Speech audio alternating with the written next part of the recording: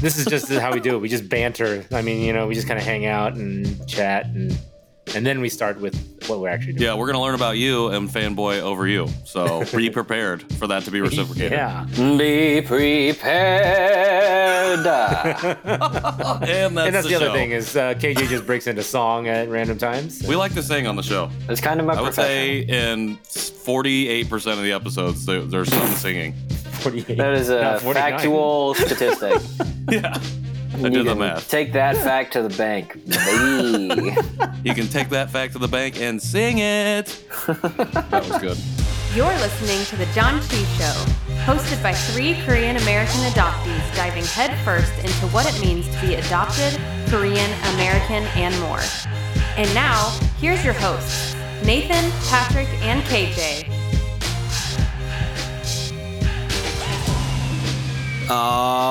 Alrighty, people, welcome back to the John Chi Show. It is good to be back with you. I am your host, KJ, along with fellow hosts Patrick and Nathan. Say what's up. Nice intro. I like that. I felt like I was at a sports game for a second. That was good. Let's get ready to John Chi.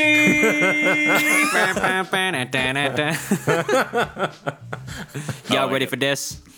Anyways, we have an incredible episode lined up for you. We have an interview with Chris Wheeler, the one, the only, man, myth, and legend. Yeah, he's all 3. So we talk about his adoption story, of course, but then talk about what took him from the Midwest out west, what brought him back to the Midwest, and really where he's at on his journey as a Korean, as an adoptee, and everything in between. The thing that he's most excited about, the thing that he's most daunted by. And then we get into our very first properly revisited food section, which is really exciting. We're going back to that French thing that none of us know how to say. So you can read it in the title, but it's really interesting. Also, sorry because the audio isn't great because I was in Texas, and so it really bothered me. It probably won't bother anybody else, but maybe I'm just apologizing to myself. Oh, also, I forgot to mention disclaimer. This. Patrick gets a weird big head at the end, so he's just like, someone feed my ego. Wow. So that's really fun. Also, this may or may not be the last episode of the John Chi Show ever. We'll find out. Just jump around. There's time codes if you want to figure out, just skip to that and spoil that for yourself or not. But that is kind of a rundown of what's going to happen in this episode. So we're really excited about it, and we're going to roll that clip right now. Or we should talk about what John Chi Show means. Oh, yeah. Or we can talk about what John Chi Show means. That's fine. Nope. I literally never You just said it was the last show ever. I know. Yeah. Okay. Well, as a part of our potentially final show, no spoilers, but maybe our final show, John Chi, Nathan, since you always call me out on this, what does it mean? John Chi. Janchi. We are the talking Joan about Cusack show. The John Chi, John Cho, Juji. Yeah, we're John Chi Show. It's celebrating. It is feasting and just being ourselves, our adopted selves, and looking to see what that means and what the Korean culture is all about, including the food and including history, culture, everything. We are learning and exploring together. That is my best. I appreciated your radio voice right there, Nathan. Thank you. I don't know. That was probably a lot more than really what John Chi means, but you've been listening. You know, we take liberties with what it means. So that's we do. I think we define it differently literally every episode. Yeah, I was gonna say. Yeah, it's more about what the show's about, not what the word means. If anybody came to the show trying to figure out how to speak Korean, that was a terrible decision because you're gonna have the worst definitions. You'll be like, well, the John Chi boys say this. I'm like, that's not. I mean, that's not inaccurate, but it's not the mostly accurate. So, mostly. Anyways, roll that tape. All right, good intro. Jeez, well, it was an intro.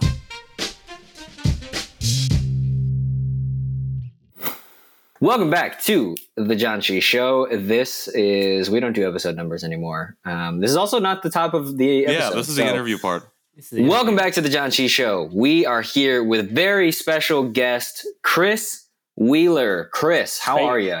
I am doing well on this cold and rainy night. Welcome to the show. Wonderful. Yeah, thank you so much for coming on and hanging out with us. Thanks for having me. Yeah, of course. So let's kick this off like we kick off all of our interviews. Tell us in as brief or as detailed a summary as you want to give your adoption story. So I was adopted in 1986 from Incheon. So, which is just west of Seoul. So I feel like I've only ever met one other person from there. And so The airport is too. Yeah, exactly. Yeah. Everyone's either from like Seoul or Busan or somewhere in the middle, but no one's ever from Incheon. So, pretty standard Midwestern growing up here. I have two wonderful parents. I'd say I'm pretty close to them. I'm an only child, and they're boomers. So there's a bit of an age gap, but that's worked really well, but also not always been the greatest. But I guess suffice it to say, they're great. So I've heard many stories about adoptees not having good experiences, but I've been really lucky to have very supportive parents, really great parents who never tried to whitewash. I think as the story goes, when I was 4, I think I was watching Sesame Street or something, and I think I pointed out, I said to my mom, I was like, "Oh, hey, that kid looks like me." And she was like, "Oh, we're having that talk now." Like, so it was quite something. And as far as reasons why I came over, I was only 4 months old, and I guess it's pretty typical. Unmarried couple, birth parents, and my mother had some mental health issues, and then my father, I believe, was like a rice peddler or something like that, where he couldn't take care of an infant. So I'm not sure how long I actually stayed with them, but from the adoption agency, actually, they had told me my father, when they got in contact with him a couple years ago, he remembered walking me to the orphanage. So that was something. He unfortunately passed away last year, so I didn't get to meet him. But yeah, so it's kind of piqued a little bit of interest there and figuring the rest of it out. But Yeah. yeah, and then I grew up in a very small town in the middle of Michigan, but like a little over an hour west of Detroit, but closer to the capital city. And then, yeah, went to college out west, did a bunch of different stuff, ended up back here somehow. So, Where at in Michigan are you at now? I currently live in the Metro Detroit area. Okay. So shout out to Nick Capicoto. Nick Capicoto. Yes. Do you know him in pretty real life? close to him. I do, yeah. Oh, wow. So We're going to have another show where you both are on at the same time. yes, in fact, Yeah. I owe him a very big thank you for mentioning you guys in the show. Cool. All right. Well, we also owe him a very big thank you for mentioning us and our show. Well, it's been great. Good follow That's up. great. That's awesome. I wanted to go back and touch on something you talked about. You talked about your parents being very supportive of you, Mhm. and you specifically mentioned that moment at 4, watching Sesame Street and recognizing someone that had looked like you. I was wondering if you could talk a little bit more about your experience growing up, being what it seems to be, coming into some racial self-awareness at an early age. Did you feel like you were able to continue being aware of that as you were growing up, or was that something that hit the back burner at all? It was funny. It was just the 3 of us, my mom, my dad, and myself. And it was never hidden. I think from that point on that I looked different, They kind of explained it to me. You're from this very special place on the other side of the world, and your parents there couldn't take care of you. So you were sent to us, so we could take care of you and all that. So it was always in a very positive light. And so for me growing up, that was pretty normal. So like the whole idea, I think, of interracial adoption was just normal. So then when I went to a really, really small school. I think I graduated high school with 50 some people. That's pretty small. And it was really, one of the smallest that we've talked to so far. And like, what's really funny is, this town is located under half an hour away from Michigan State University, which is a huge university. But on either side of this little town were much bigger schools. My friends were like graduating with the classes of like 250 or something like that. So it was just this bizarre little thing. And so there was a little bit of funkiness growing up because kids can be kind of mean. And I think it was a pretty white area. So like, I look different. So there were all sorts of questions, just no filters and, a little bit of hazing, I would say. And looking back, it's hard to tell if that was just what the kids said because that's what they heard at home or if they really meant it. Often wonder that. And then when I was in high school, that was around the time 9/11 happened. And then it kind of hit the fan because, I'm not the biggest patriotic person per se. So not really buying into that or just not having that be something I'm particularly into was not a good thing at that time. So there was a lot of not very nice things. I shared a locker with a close friend of mine, and she was like, looks the total opposite of me, blonde, blue-eyed, whatever. And we got like hate stuff put on our locker, and no one really did anything about it. It was a lot of gaslighting looking back, and I probably didn't help because I stirred the pot a little bit by kind of like, well, this is what I think, so leave me alone, and that wasn't good enough. So I would say as I got older, it got a little worse. But growing up wasn't too bad. If it did, I think my parents just they didn't really know what to say beyond, I'm sorry, that's not true. You always, you're very special to us, blah, blah, all of the usual. They're like, well, just ignore it or be the bigger person, stuff like that. Yeah, that's something my parents have always said too. Is they always have said, all kids get bullied or all kids, Yes, get made fun of, and it is true. But I think the reasons behind why people get bullied is different, and that's what's important to look at. And so, yeah, sorry that you had to deal with a lot of that out there. It's really, I think you just build a thick skin to it, which comes in very handy later in life. But it's funny. We had I think as I got older, there were other races that came in. We had a black kid come in, and he was fine from what I recall.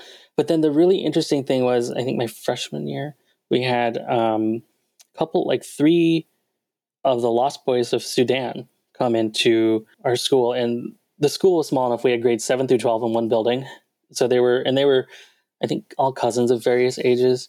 And so what was really interesting to see was that, here they are, last week they're fighting crocodiles or whatever, trying to survive. And now here they are thrust into computer science class or whatever, and they're just trying to figure out how to say, where's the bathroom or something like that, so so everybody kind of really took them in and really kind of watched out for them. And it was just, I was like, okay, I've been here and not to, make light of their situation, but I was like, you're like, hey, I'm also an immigrant. Can you help me? Right. Yeah, like just because I sound like you doesn't mean Yeah. Did that one moment specifically make you start thinking about yourself as either adopted or as an adoptee, or did that come later still? I think that the specific adoption part came later. It was more the fact that I wasn't white. Yeah, I was going to ask you about that. Just like I'm hearing in your story, you grew up in a white town, super white town, or like not a lot of diversity. And then like what's really unique that you just said is, you have this flashpoint of like hyper diversity from certainly a transnational perspective, so not just like, there's like a black American here. There's like, no. There's like somebody like from Africa is here and like doesn't speak, so there's like there is kind of, at least in my own experience, there's kind of a grace when you're working with international students. You're like, I understand, especially for, Lost Boy of Sudan. You're like, okay, so let me bring you under my wing and take care of you and those kinds of things. So what's been your experience understanding yourself as an Asian American? From those early conversations with your parents to that flashpoint of race and nationality with 9/11, and then these international students, like, how's your relationship to identifying as Asian American been from like younger to high school age? I think when I was younger, it was much better.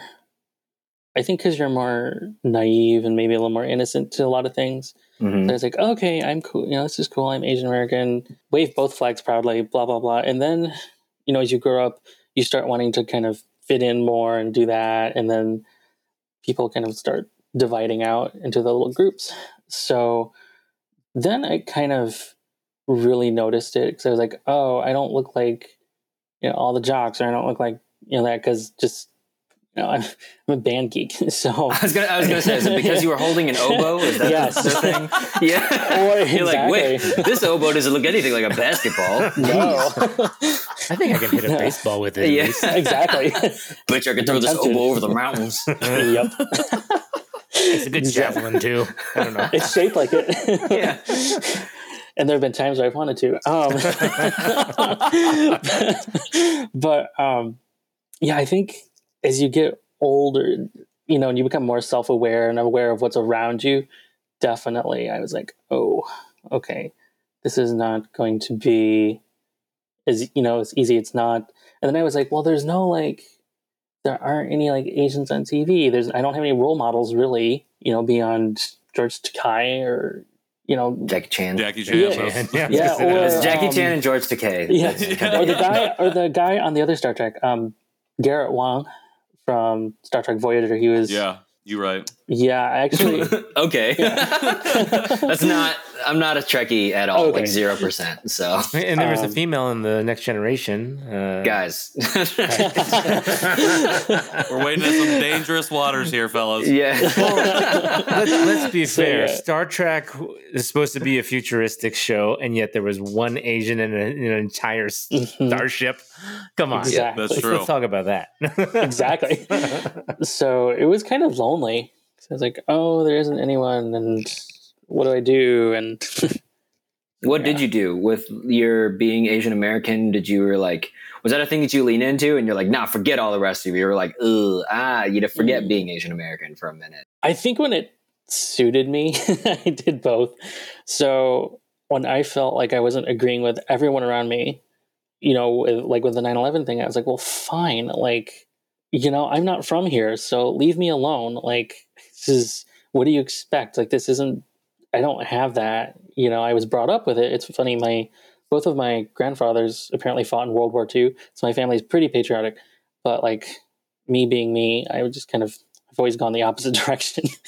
So I was like, well, fine, I'm Asian, leave me alone, blah, blah, blah, blah. And I kind of played it up then, but the American part of it, I think as I've gotten older, has kind of gone up and down a lot. And I would say it's kind of on the low. I would say I identify more these days, definitely Korean and American just by proxy. If that makes sense. Sure. So you feel deeply Korean and then also American because like I live here or whatever. Exactly. Well, it's funny, the Korean, that's been a rather recent thing. I kind of put it to rest when I went to college because I was like, oh, I just want to focus on music. I just want to do my thing, get a job, whatever. I want to date, and then found out that was a whole nother thing. And then it's kind of been sitting there waiting for me to look at it. And now it's like, okay, you have lots of time to think about things.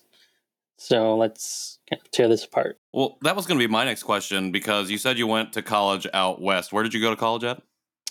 This tiny little art school called Cal Arts. Gotcha. So you were out in California. California. Yep. And Los Angeles. Sorry. He was out Text clues. I was putting in Washington. Sorry. Cal Arts. Yeah. I wanted to make Does that sure. stand for calendar? It could Cal have Arts been Calgary in East Washington. in Canada. Exactly. It's just about a half hour north of LA.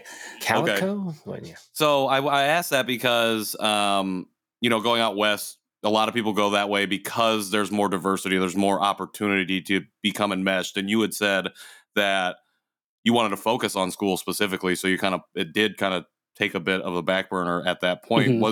Was there a major change for you going out west and did you get to experience more diversity even at your small Definitely, school? Yes. Because there's this running joke that I heard once, and it's kind of true. I'll just say it. Like, it's not an orchestra without an Asian.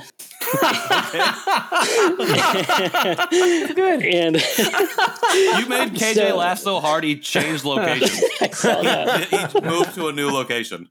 Oh, wow. I was like, oh, maybe I should change my background. Yeah, now I'm at That's Starbucks. Funny. But going to music school, I was like, there were suddenly a lot more Asian people, and like you're saying, international students and stuff.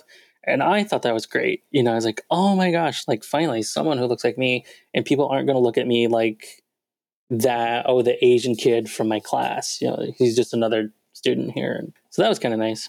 And then being in the greater LA area, that was fantastic, because it's so much. And I actually, I did 1 month at USC, and that was in 2008 when the recession hit. So that's basically how I ended up back here. But I almost lived in Koreatown, actually. Oh, cool. Renting a place. And I was coming back from looking at this place, and I went to this Korean restaurant, and the menu had no English on it. So this waitress comes over. She's like, "Annyeong," and I was like, "Hi." And then I had to like point to what I wanted. Nice. And you could just watch. I just saw her face kind of go. Oh. It was like, "Well, I'm paying you, so." That wasn't the reason you didn't live in Koreatown, though, right? No. Okay. Hey, I know that feeling. I've lived out here for so long and got that same look every time I was at a Korean restaurant. So. Yep. Yep. That's why I started going to Fusion. Does anybody ever greet you with a big like "안녕하세요" and you're like, "Nope." Yeah. About a week and a half, or about 2 weeks ago, actually, I was at this Korean market. It's called Jungbu outside of Chicago. Did a little getaway, and this guy, he must have been an employee. He was like middle-aged, and he kept following me around, like trying to like get me to buy stuff or something. And then I actually like went into an aisle that he was like stocking something. It was just a big old "Annyeong." I was like, "Hey." You're like, "Hola, amigo." Yeah. Big old Midwestern accent here. So yeah, I've had the moment where they said same thing. They've said "안녕하세요," and I go, "Oh, 안녕하세요," and they go, "How can I help you?"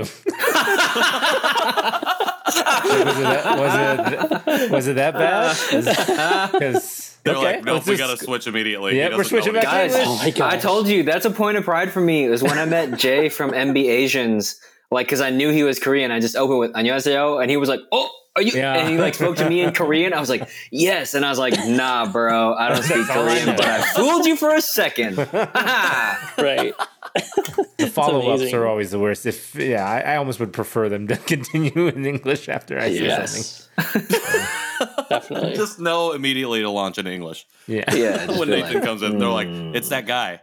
You can give him one greeting. He's wearing a visor. We're not even talking about that. We should make that a game. See how long we can just not say anything, and how long they'll, just smile and nod, and they'll just return, exactly. continue talking to you in Korean, like point and stuff. Yeah. I wonder how long that would last. I don't know that Koreans point. No, that's probably a good point too. I think they use an open palm. Chris, welcome to the show. You're the worst. I love it. Yeah, sorry. Welcome to the show. We just took a trip down tangent lane. I apologize. No, it's no. Anyways, that was my contribution. Weird pauses. So we're in college. We're experiencing diversity. We're getting we're able to do these things. And then you said you moved back to Michigan. Was that right after college, or what? How did that part of your journey come about? Well, sort of in between degrees, actually. And I forgot to mention, I did a semester abroad in Glasgow, in Scotland, my last semester of undergrad. Nice. And that was incredible because it was this really odd, and it was so weird because, like, my name is pretty white. So then I go over, and I'm sure they're expecting somebody, and then I show up, and they don't blink an eye. But I'm sure, but then they wanted to know about like American culture and things. And I had to really think. I was like, oh God, like what is American culture? And then there were some other Asian students there, but we didn't really connect. I think because again, they were international students. So they probably sussed me out or whatever. And we're like, nope. They always know. Really quickly though, not to interrupt, but I do want to ask a quick question. Do you remember how you described American culture when they had asked you? Not really, because they then were like mainly interested in like the OC. The show, right? Because the show. Yeah. The show. I think both, or just in general, everything about it, I think. Sure.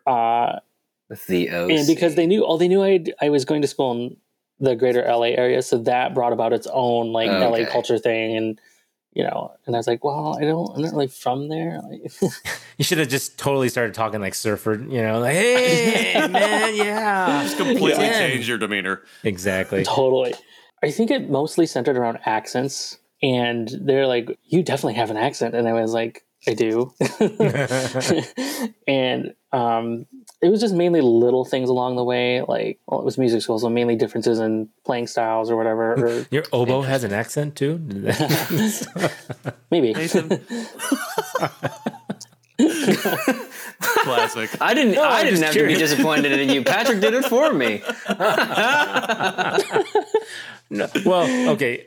That was joke, but half serious too. I wonder, because he did say, Chris said that there was different playing styles. So I wonder if Okay, the that's a playing good style point. that he was doing was more American playing style. Yep. But yes, that was still kind of a joke. So I get that. I Okay. get it. I appreciate the explanation, actually.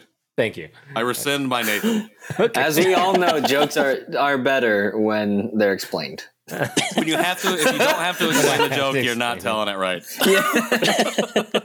I almost got you to spit take, bro. That would have been amazing. No. Sorry, Chris. No, Go you're ahead. fine. No. Yeah, I don't think I probably did a great job explaining American culture. That's okay. I have trouble. I feel like when people ask me that, it's hard to explain. What you call Yeah. football, we call soccer. Mhm. And we play football. And then there's baseball. There's a hot dog, if you've ever eaten one of those. We eat a lot of hamburgers, hot Yeah. dogs. And if you're getting interrupted constantly, we're probably That's it. probably by an American. That's probably... Very true. That's how I like to You'll describe know it. us because you'll hear us. Yeah, Mhm. exactly. Me especially. What was even the original point before I asked you how to describe American culture? Oh, how you got back to Michigan after you left from college. Pulled it out. Got it. Right. So I was all set to go to college in LA, and then I just couldn't. It was just a money issue mainly. I couldn't find a job. I couldn't find just all these things one on top of the other. And I was like, I cannot do school and try to like survive. Just it's not going to work. I wasn't in the greatest living situation at the time, so that was a big part of it. So I was just like, okay, let's go home and regroup. And here we go. I did the thing that I said I was going to do. I went to school out west. So and I always thought, well, I'll get back there. And it worked out really well to just stay here, actually, because I ended up going to grad school here, and that was fabulous. So, and kind of making it work. Yeah. You're in grad school currently, or you went to grad school there? I went now? to grad school, oh my God, 9 years ago. I'm old. And We're not ageist on the show, Chris. Come on. And that's not that old. Nathan, we're not ageist on the show. Sorry. He said 9 years ago. He I says was in like, his I old. wish. I wish it was. I wish I graduated 9 years ago. Yeah, so I ended up just staying here, getting just an amazing education. And then just really, I was just like, okay, what am I going to do? Like, so I just kind of just started trying everything. And yeah, and I did have a bit of a quarter life crisis. I went into a different field for a little bit to try to do something else. And I actually ended up with a job offer, but it wouldn't have let me continue being a musician to the extent that I wanted to. So I was like, okay, leap of faith, I'm just going to do this. So far, it's even through the craziness of the last year, it's been okay and working out. So fingers crossed it continues to. Yeah, man. And what are you Go for doing yours. currently? I am just pretty much your standard freelance classical musician. Since performances aren't really a thing right now, it's been a lot of teaching, but a lot of just projects on the side too that I finally have time to get back into with some cover stuff, some original. I really love recording, so kind of getting back into that. Chris, I was curious. So we've talked about a lot of things. And one of the things that I've heard in your story is your relationship with global citizenship, essentially, right? Like going to Glasgow, having international students come to you. I think going to LA from the Midwest can probably feel like a global experience in and of itself, we've talked about like how you have picked up or run with or run away from like being Asian American, and you've hinted at this thing of feeling Korean now, and that being an identity that you hold very proudly. What's brought you to that point where you're like, no, I'm Korean, I'm proud of it. This is a thing that I claim, a thing that I own. Mm-hmm. What was there like a moment that you crossed a threshold there, or how would you describe like where that identity sits for you? The last sort of 6-7 months have been kind of a bit of a whirlwind in me kind of rediscovering myself. And I was feeling kind of down in the late fall. And I was like, okay, I'm turning 35 this year. Like, I should probably figure out like some health things, because that was kind of on the back of it's always been on the back of my mind. Because I don't know my medical history is probably just what every adoptee feels. So I was like, okay, I should probably figure this out. And because I have the time to do this. So I got in touch actually with, was it Korean Welfare Services, I believe? Because the adoption agency that I came through is defunct now. So just on their formal website, they're like, oh, go through KWS or whatever. So I wrote somebody there and I was like, I just want medical information. You know, is there any info? And so started a conversation there, and that led to basically getting some information about my birth family, which I can talk about in just a minute. But long story short, the medical history search was fine. But really kind of talking with this social worker there and getting a little bit of, information here and there, I was like, oh, wow, this is like, I haven't really thought about this in years, so like, here I am, like, this is me. This is like, I have a story. So that it's been a lot to process, because there's been a lot of information. Been a bit of a drought at the moment, but yeah, I was like, whoa, like there are people related to me. Like, I think when you're a kid, you kind of don't think about it, but then as an adult, you're like, oh, this is real, like, biology. So that was kind of the turning point where I was like, okay, this is me. I want to get more into this side that I've never really, really gotten into. So was that just like also exploring Korean culture and the Korean part of yourself, as well as the adoptee part of that? Was that the Kickstarter for both? A little bit, yeah. Okay. How has that journey been as an adoptee? Were you engaged with other adopted people prior to that point as well? On and off. Growing up, actually, there's another adoptee girl in my neighborhood-ish area, and we met up a couple times, and we were really good friends from middle school through high school. Through college and such, not really. The only other Korean people I met were like first gen or international students. So I ended up joining an adoptee group on Facebook, as one does. And that's really where it kind of started. That's where I've met a couple people and around here and just, all over. And I'm like, oh my gosh, there's so many of us. Like, and I knew that. I was like, I knew that, but I was like, oh, I didn't know there were that many. Yeah, it's like when you see the names and faces of people and they're like, was adopted from Korea too. It's like, oh my gosh, there's so many people because, like you even talked about, it can be very lonely. And, I think if you talk to or go back and listen to every one of our guests, they said some semblance of the same thing. And yet we're over 200,000 strong, just Korean adoptees, and not even counting like people adopted from China or Vietnam or Taiwan or anywhere else. And it's this whole community. We're just everywhere, Well, actually, there was another adoptee girl in my high school. We were in totally different crowds, though, as much as you can be with that small of a population. But a couple months ago, I sent her a message. I was like, do you remember me? Like, I'm just curious if you're comfortable talking about this, maybe we could talk about it sometime. And I haven't had a chance to get back with her yet. But we didn't A, really talk, and B, I can't imagine that would be something that either one of us would have wanted to talk about at the time. Mm-hmm. Sure. So, because she seemed we were just both kind of doing our thing, trying to make it work as much as we could. I mean, it's high school. Like I think that's one of those things. It's like in high school, you're like doing your best to fit in or doing your best to rebel against the thing that everybody else is trying to fit into, and that like adoption is almost never a part of that, So even if that's a burden that you bear, you're like, I'm busy trying to figure out if I'm like a skateboarder or an oboist or a basketball player. Yeah. So, and like, I need to find which crowd I'm trying to fit into. Yeah. And I'm like, I'm sure oh, hey, let's like bond over the fact we don't look like anyone else was going to be a great conversation topic, and let's like get depressed about how we feel about that.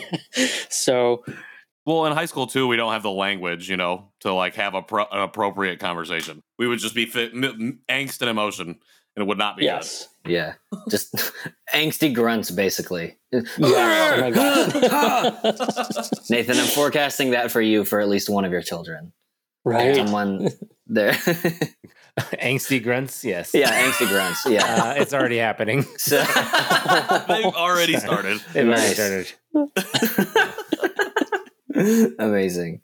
So, Chris, did I hear you right that this has been a journey that you've really only been on for the past like 6 months or so? Yeah, pretty much. Okay, so I think especially for Nathan and I, like we are certainly less newbies than Patrick, but at this point, Patrick kind of, I mean, even though he's been on the journey not very long, he's like sprinted so far ahead that it's probably like he's been here for a minute. So what's the thing either about being adopted or being Korean or whatever that you are most excited about right now? Ooh, the food.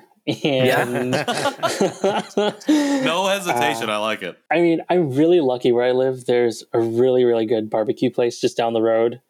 And it also has like a bubble tea market in there with bingsu and all sorts of great stuff. So yeah, that's like, I think it's almost a weekly thing. They have really good lunch specials too. Did you always like Korean food, or have you just, again, started getting into that as well in this last 6 months? Toward the end of high school, my parents took me to a place, barbecue place, and that was great. And they like it too, as long as it's not spicy. I'm the only one who can handle it. But yeah, they never hid anything from me. They were very open about things. They're like, oh, if you want to do a culture camp or whatever, blah, blah, blah.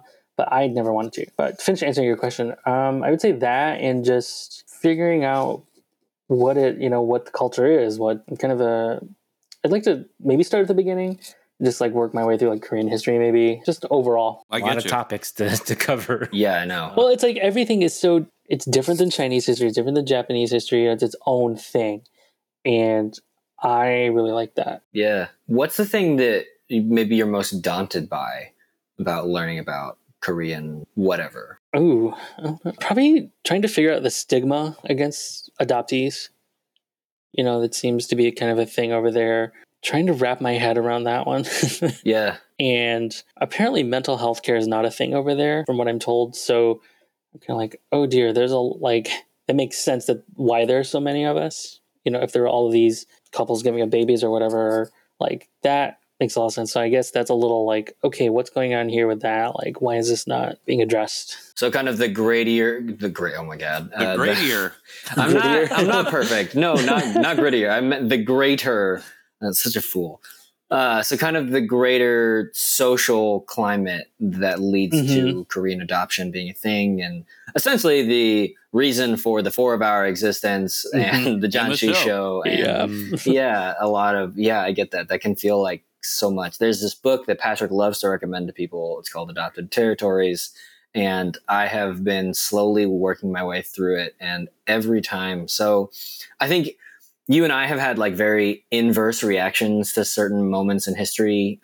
Like, so for 9/11, like you had one opinion, but like I was so young at the time, like I didn't really know what was happening. And so I was just like, oh, a crazy thing happened. And now we all love America. Like, and we're super loud and proud about it, and I was like looking on my clothes and be like, was this made in America or made in Korea? Then I'm extra proud of this thing, And so like, there's this weird sense of, American like nationalism that was imbued in me because of how young I was when that happened.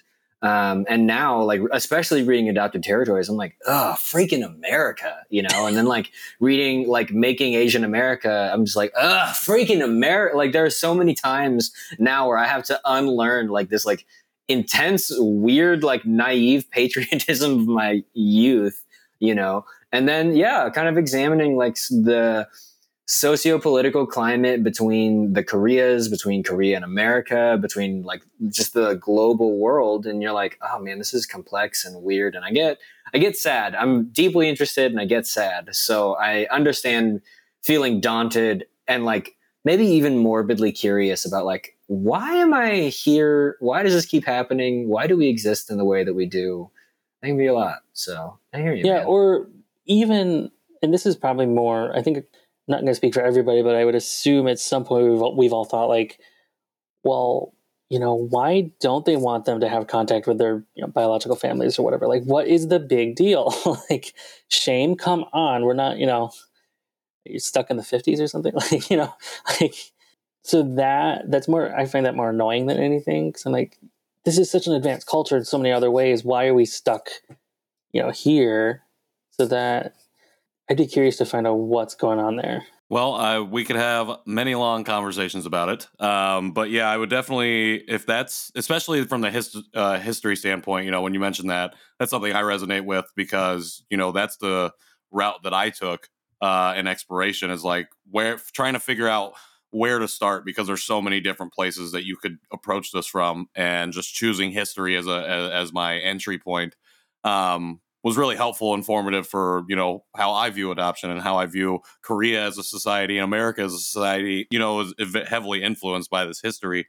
And so, yeah, that book, Adopted Territory, 100% recommend that.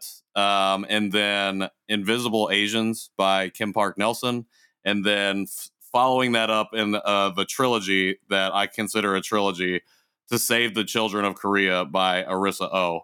I think those three books specifically tell a really complete picture of international adoption out of Korea and then other countries, from not only a historical standpoint, but from the oral narratives of the people that experienced that system. So definitely, if that's the way you want to go, I could not recommend more strongly those three books. But I applaud you for even wanting to take the step, because I think at the end of the day, it's so difficult.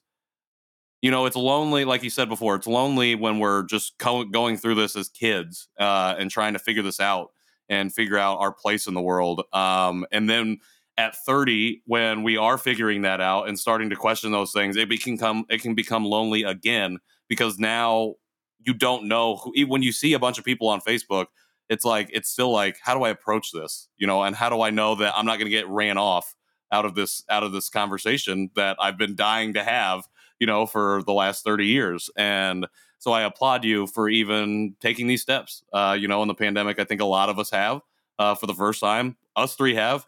We never even met in person, but we're like, let's just do a podcast together. Who cares? Why not? Let's become friends in front of everybody else. Yeah. And it's happened. And well, I don't know. I have some doubts about you too.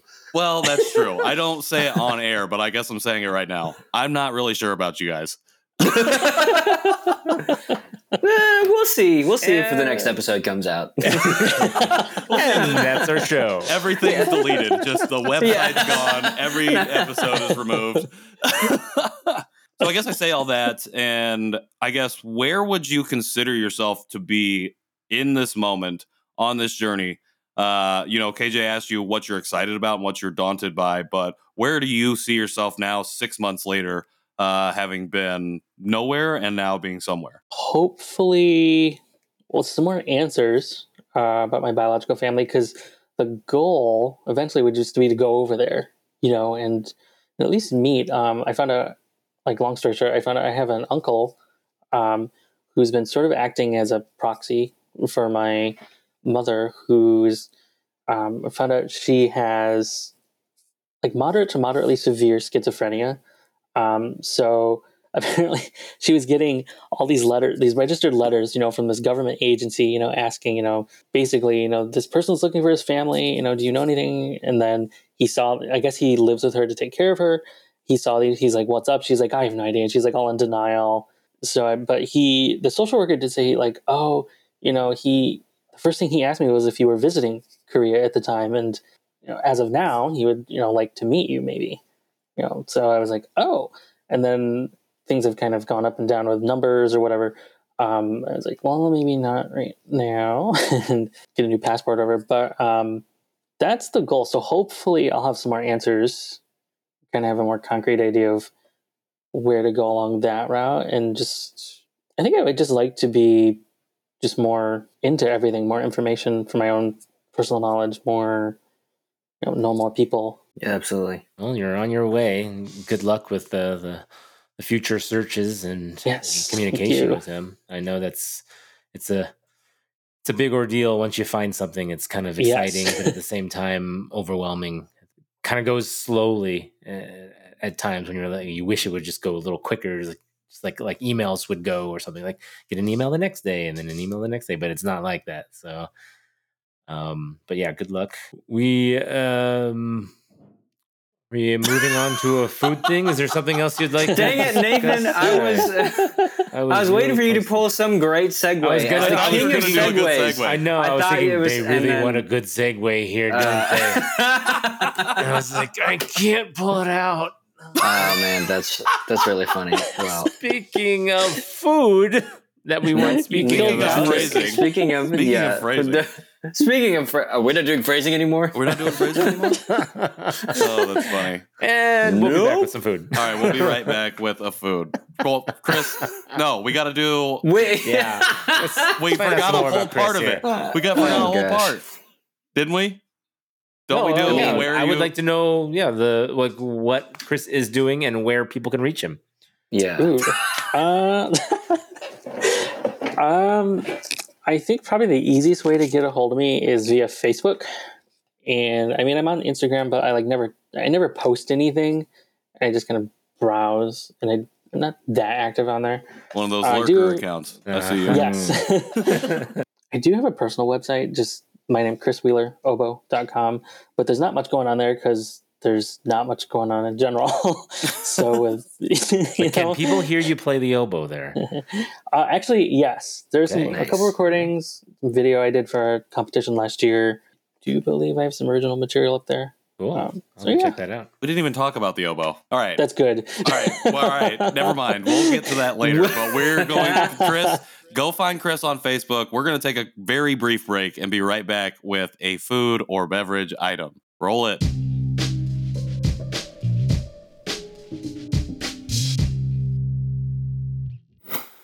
We are back with our food portion of the John Cheese Show. We are here with Chris Wheeler, and we have a revisited food, a food that we have had before. However, Chris has the one that we had, and I'm trying to remember what episode.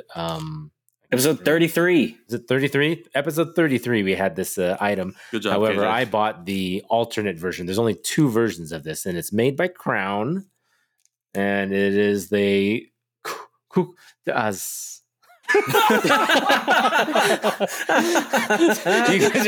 you guys are just waiting for You me tried. to butcher that, weren't you? That was a good attempt. Hey man, I didn't know if you speaking were other gonna say it. languages is brave no matter the language. Yes. So And I never took French, and I can barely speak any of it. But so this essentially means it's made by Crown. It says cookies from the Assa region of Belgium. I don't know anything about it, although I do recall the one that Chris has is the Vienna coffee one. Yeah. Yeah, that one is really good. The one I have now is the white tort. white tatate. White tort. White But, tatate. yeah. Did you listen to this episode, Chris? Did you hear? I did, but I was also driving. Oh, okay. So So you have no clue what we rated it, or if I don't really remember. I think I liked it, but do you guys remember if you liked it? I'm pretty sure I've enjoyed mine. Trying to listen right now, but I'm going a little crazy because I was literally playing in my ears. You're listening and while listening to I'm us listening. at the same That's why I was time. like, it's episode 33. I found it. Interesting.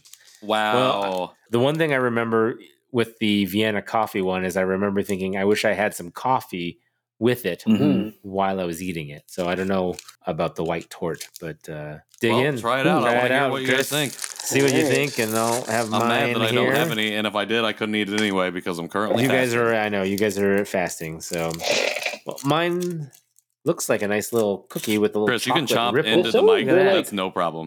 Look at that wave. they're like so small. Yeah, Like they're really it's skinny. very thin. Mm-hmm. Oh, that's what it looks like intact. Oh yeah, ours was all crumbled up. Yeah, ours was straight crumbled really? by the time we ate it. Oh yeah. It was a crumbled Yeah. up mess. All right. I think that's what knocked the rating down a little bit. I know They're what it good. reminds me of. Okay, it's a thin version of a Milano cookie. Yes. Yes. Oh, that's what it is. Did you say that on the Yes. other episode?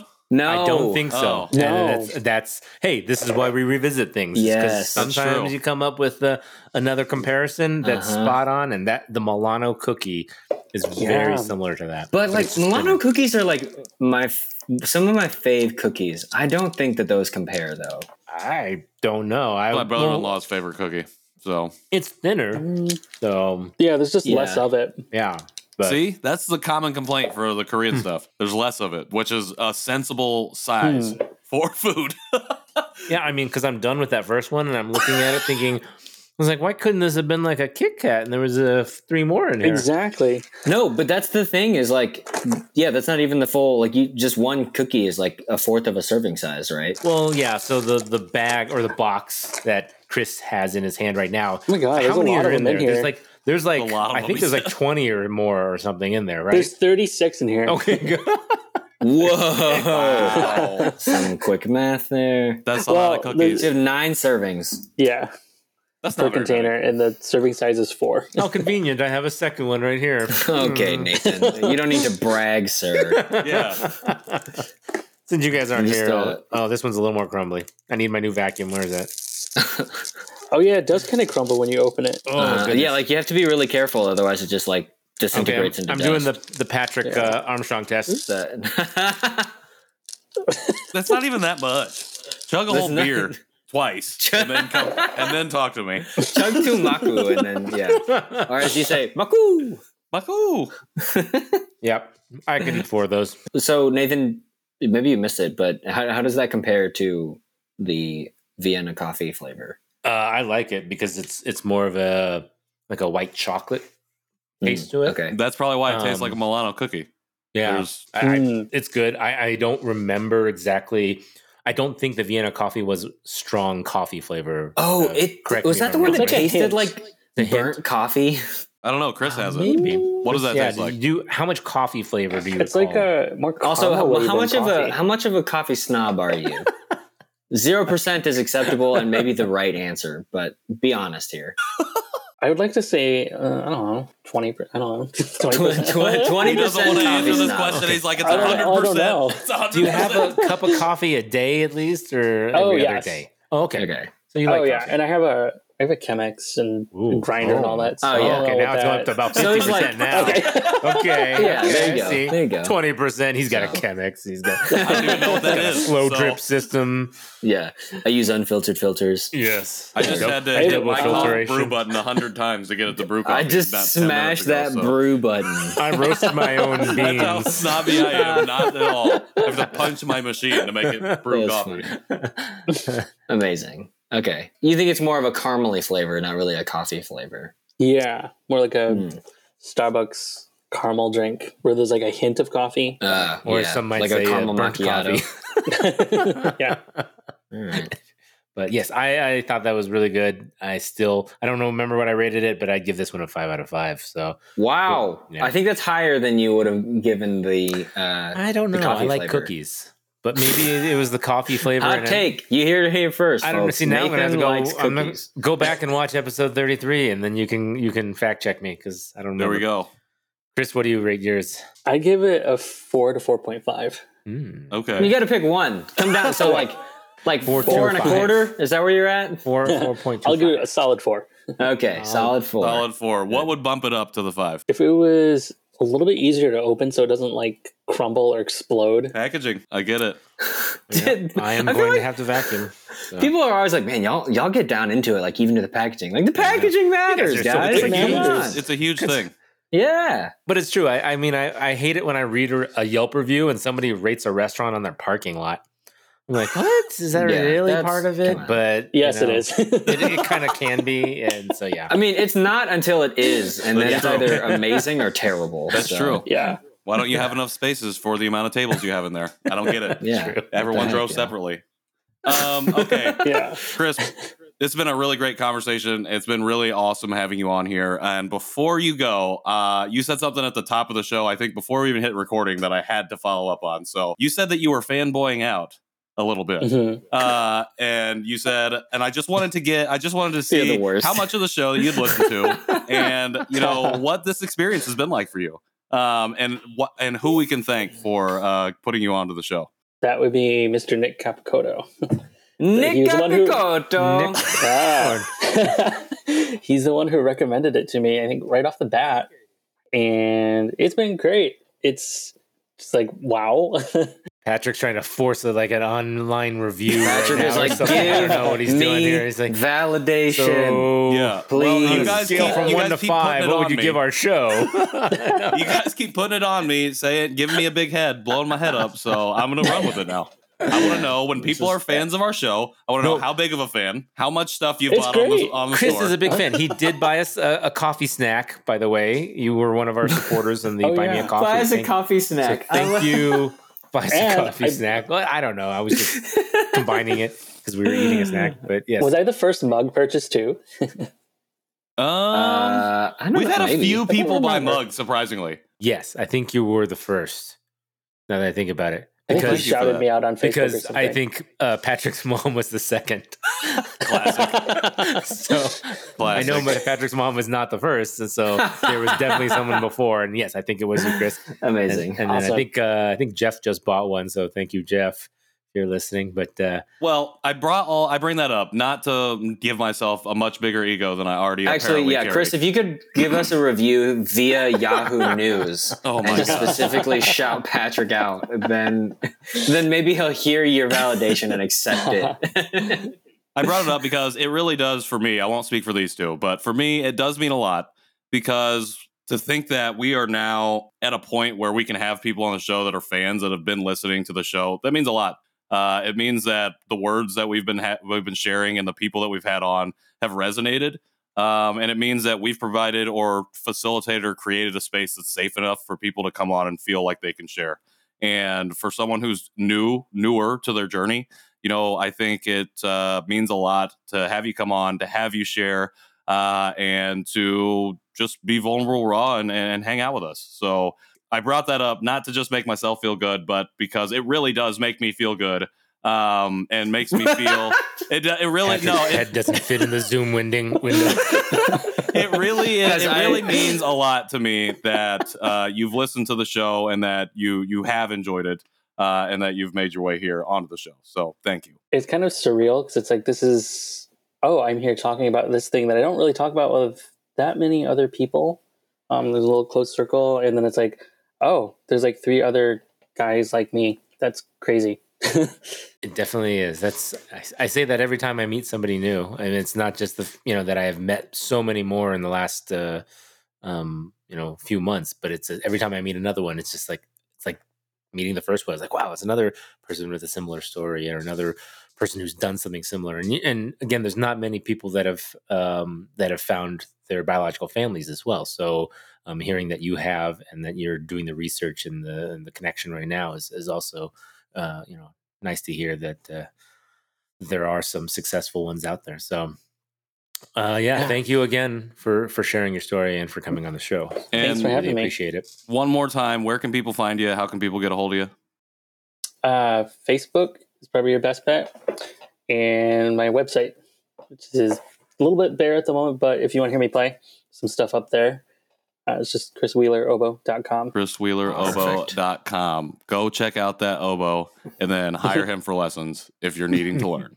Or for Yes. like your next Baroque small concert. Yes. Or a recording thing, project. Or a recording project, or There you go. You can Yeah, Chris, if ever I need an oboist, you're the first There person we on my go. list. I don't Sweet. get around to that all the time, but sometimes I do. So I will let you know. You can Well- start a band with Jordan. All 3 of you guys can just exactly. There you go. And he's in Michigan jam too. out. Yeah. I And play. he's on the other side of the state. I play harmonica / melodica. We could make a woodwind trio. There you go.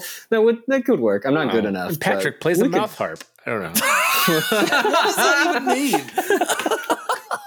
I mean, you just sit here with like a Just talk. rubber band, between your mouth. Oh, really? Yeah. It's I the thing don't that know. Snoopy It's not played. great. Okay. I didn't like it. But All right. I'll Anyways. accept it. Anyways, you can find us at John Cheese Show on all the other social media platforms. You can go to johncheeseshow.com and you can find out ways to support us, or you can go to our store, buy a mug, buy some stickers. I think there's shirts on there. I don't really know what's on there. There's about to be a shirt on there. Ooh. Soon there will be shirts. Coming soon, other stuff that you can buy. You can find me at Patrick in the World on Instagram and at P Armstrong on Clubhouse. And that's it for me. You can find me at KJ Roki wherever I want to be found on the internet. And I am Nowak Photo on Instagram or Nathan Nowak on Facebook. And I am pretty active there, so come say hi. Oh, yeah. And speaking of being active on Facebook, go to johnsheeshow.com /afterparty and join us in the after party where Nathan is very active and also food photos. some other people when it definitely comes to food. Oh yeah, I wanted to shout out actually specifically. Wait, hold on. Give me 1 second. I'm gonna edit out this awkward pause. Nope. Leave it in. Leave it in. Leave it in. Leave it in. Nope. Awkward. Wait for it. It's not Zach. It's almost there. Almost. Okay, Alicia Maddie. I wanted to shout out Alicia Maddie for posting in the after party that she went to Anfield, touched the sign. There's another Liverpool supporter in the John Chi Show after party. And that just really warms my heart. So thank you. It's just like, if you are a person who is like, oh man, I don't want to come on the podcast, but I want to hang out with these guys. The after party is a place to do that. I tagged Zach Lubin, previous guest on the show, also a fellow Liverpool fan. And I was like, guys, there's another one. And got really excited. So anyways, it's like it's a great place to connect and meet like-minded fellows or non-fellows, whatever. You get it. It's a Facebook group. Go be part of it. If you want to be part of the show, but at a distance, at an arm's length. I don't want to talk to these guys in person. Even if you don't like soccer. Yeah. It's fine. Yeah. And Or you're Chris like, is hey, like, I tried to make this show? food. No, this is the podcast. This is the what podcast. you signed Good up stuff. for. This is what we all signed up for. Yes. All right. Well, we will be back See you next week. next week. Okay. Bye-bye. Bye.